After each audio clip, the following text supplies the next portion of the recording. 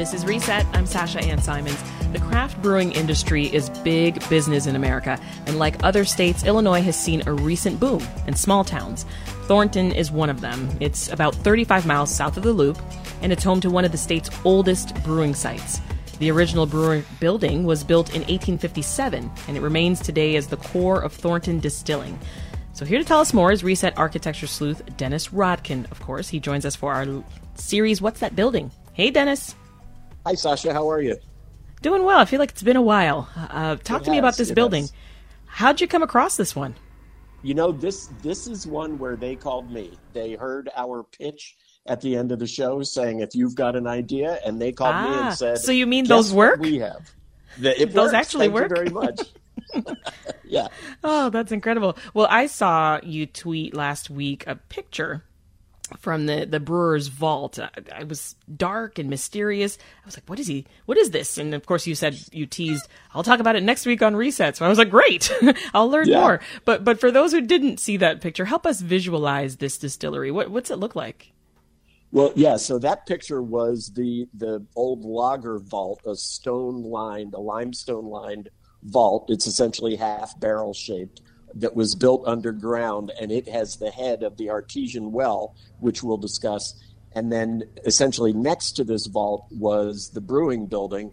There are generations. There's been brewing on this site since as early as 1836. One brewer was there from 1857 and built the building that stands there now in the 1860s. Red brick, if you go to Galena or you go to places that weren't destroyed in 1871 by a fire in Illinois, you see a lot of buildings like this, the basic milk carton shape of a red brick building with a peaked roof, some Italianate trim, hoods over the windows, and a limestone foundation.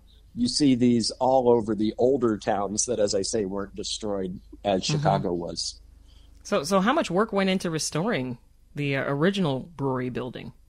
A lot. They spent 2 years. And so we're talking about that 1867 building, but there are wings that were added over time. There's a big room with a bow truss ceiling that I believe is from the 1920s. This is really a complex. And it used to be 40,000 square feet. It is now 20,000. A bunch of it was taken down in order to build senior living apartments next door. But this is quite a complex. And so what Thornton Distilling did was they went in, and so I mentioned that vault. It's smaller than it used to be. It's not as long a barrel as it once was. And all the stone they took from that to build a really beautiful limestone bar. So though the bar is only a few years old, the stone in it was quarried sometime in the 19th century. They've turned the brewer, Bielfeldt, lived in the building as well as brewing in the building, and sort of the family space upstairs is now a wedding venue with this beautiful staircase. They spent 2 years doing it, and then unfortunately they finished right as we were hit with COVID. Yeah, I could totally see weddings happening there. That makes sense. You talked for the story. You talked with the company's founder, Thornton Distilling's founder, Andy Howell. You were trying to learn more about what drew him to this space. What did he say? Well, it's kind of interesting. When you talked about how there's been this boom in breweries, distilleries. A lot of them, you can take a blank room and turn it into a brewery, a distillery. He was really looking for something with history. He wanted to go into the craft distilling business. He was primarily looking on the north side of Chicago. And then he hooked up with this developer who owned this space, who, as I said, was building senior living apartments on part of the site, who said, come see what I've got. And he went and looked, and you can see when Andy shows you around the building, you can see how his eyes must have lit up when he walked in the first time, because they do now, because it has so much history. There was as I said, people started brewing on the site in the 1830s, but one continuous stretch from 1857 to 1955, not counting the 13 years of Prohibition when it was a soda pop distillery. But the rest of that century, beer was brewed there. And so it's the kind of place that they've found bottles, they've found postcards, they've found so many things that, it gives it a history. You're not just in a place that says we make great distilled spirits. It's been going on here probably since the 1830s, but definitely since the 1850s. Well, here's another piece of pretty cool history. Howell likes to believe that the site was originally woman-owned. Yeah, it's very interesting. He refers to it as probably the first woman-owned brewery, and it's likely to be one of the earliest woman-owned businesses of any kind in Illinois. So in 1836, the land was owned by the Berry family. And Hannah Berry was the head of the family. She had a tavern just about a block or 2 blocks from this site.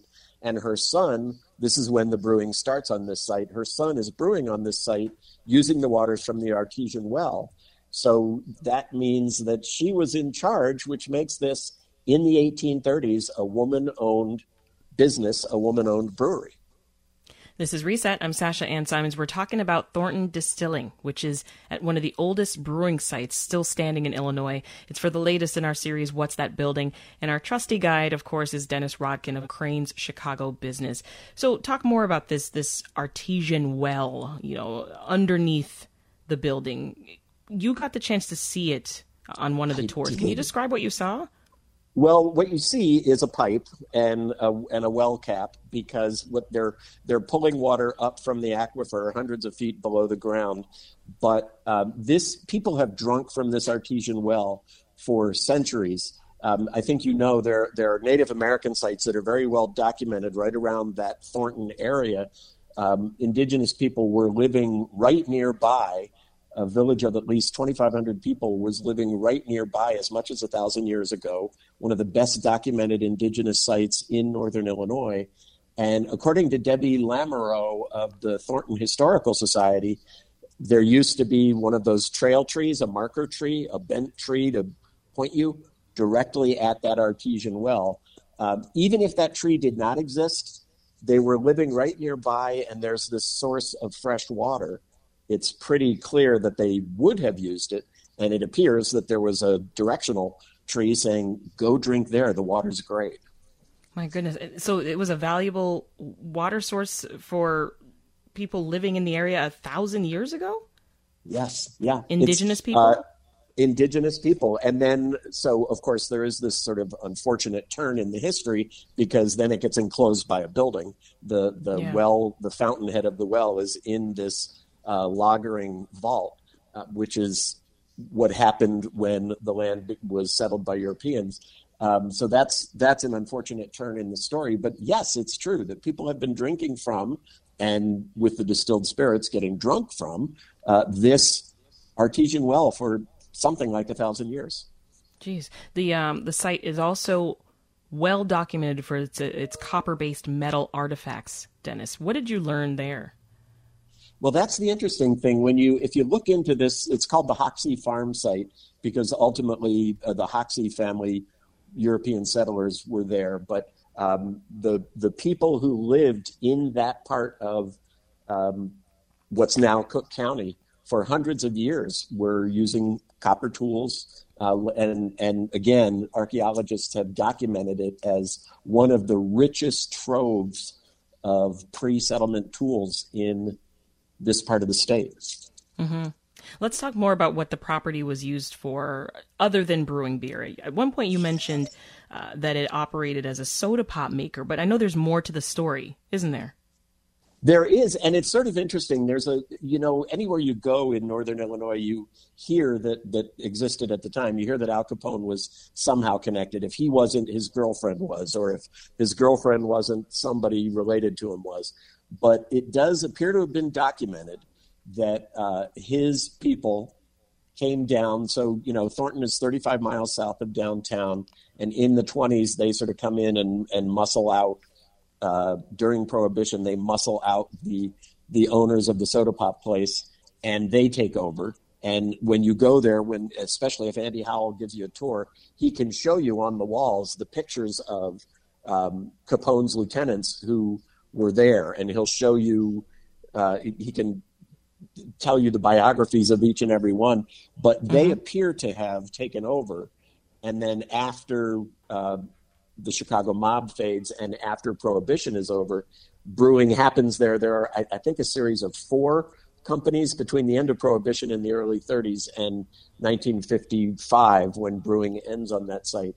I think it's 4 different brands that all, everybody tries and does it for a few years and then passes along. And then after brewing ends there in the 50s, there were a lot of different uses. It's been a restaurant, it's been an auto body shop, and then it was purchased in the 2010s by this developer who was putting the senior apartments on the site. And he had this gem. He, what should I do with this? And hooks up with Howell, who says, "Oh, it's got this distilled alcohol history.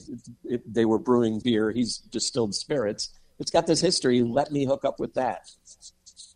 This is a fascinating story, Dennis. What are you working on next? I'm curious. I have a building in the city that has a pretty strong connection to the history of abortion rights in Chicago.